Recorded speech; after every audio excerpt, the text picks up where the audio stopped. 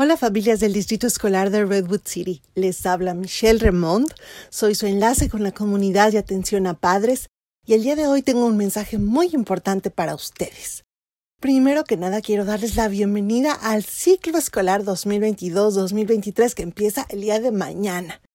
y recordarles que hoy en la tarde, hoy es el día donde hay que hacerles a sus estudiantes la prueba de COVID con los kits caseros que les dimos en las escuelas, que usted ya pasó a recoger, o si no tiene uno, no se preocupe,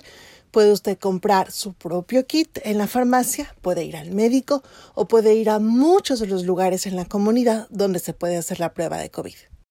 Si la prueba sale negativa, su hijo o hija puede presentarse mañana a la escuela y no necesita llevar ningún comprobante. Si la prueba sale positiva y desafortunadamente su hijo o hija tienen COVID, deben quedarse en casa, no deben presentarse a la escuela. Y lo que hay que hacer es, las familias deben llamar a la oficina de la escuela para reportar la ausencia, para que se les justifique la falta, y en la página web del distrito, arriba donde dice enlaces rápidos, está la forma para que usted escriba y reporte el caso de COVID de su hijo. Recuerde que nuestra página web está en inglés, pero en la parte de abajo hay un botoncito donde usted le pica y sale español y le traduce automáticamente. Así que ya sabe, en nuestra página web, en los enlaces rápidos o en la página web de cada escuela también está la forma para que usted reporte si su hijo tiene COVID. Y también se les van a dar indicaciones de cuándo pueden regresar.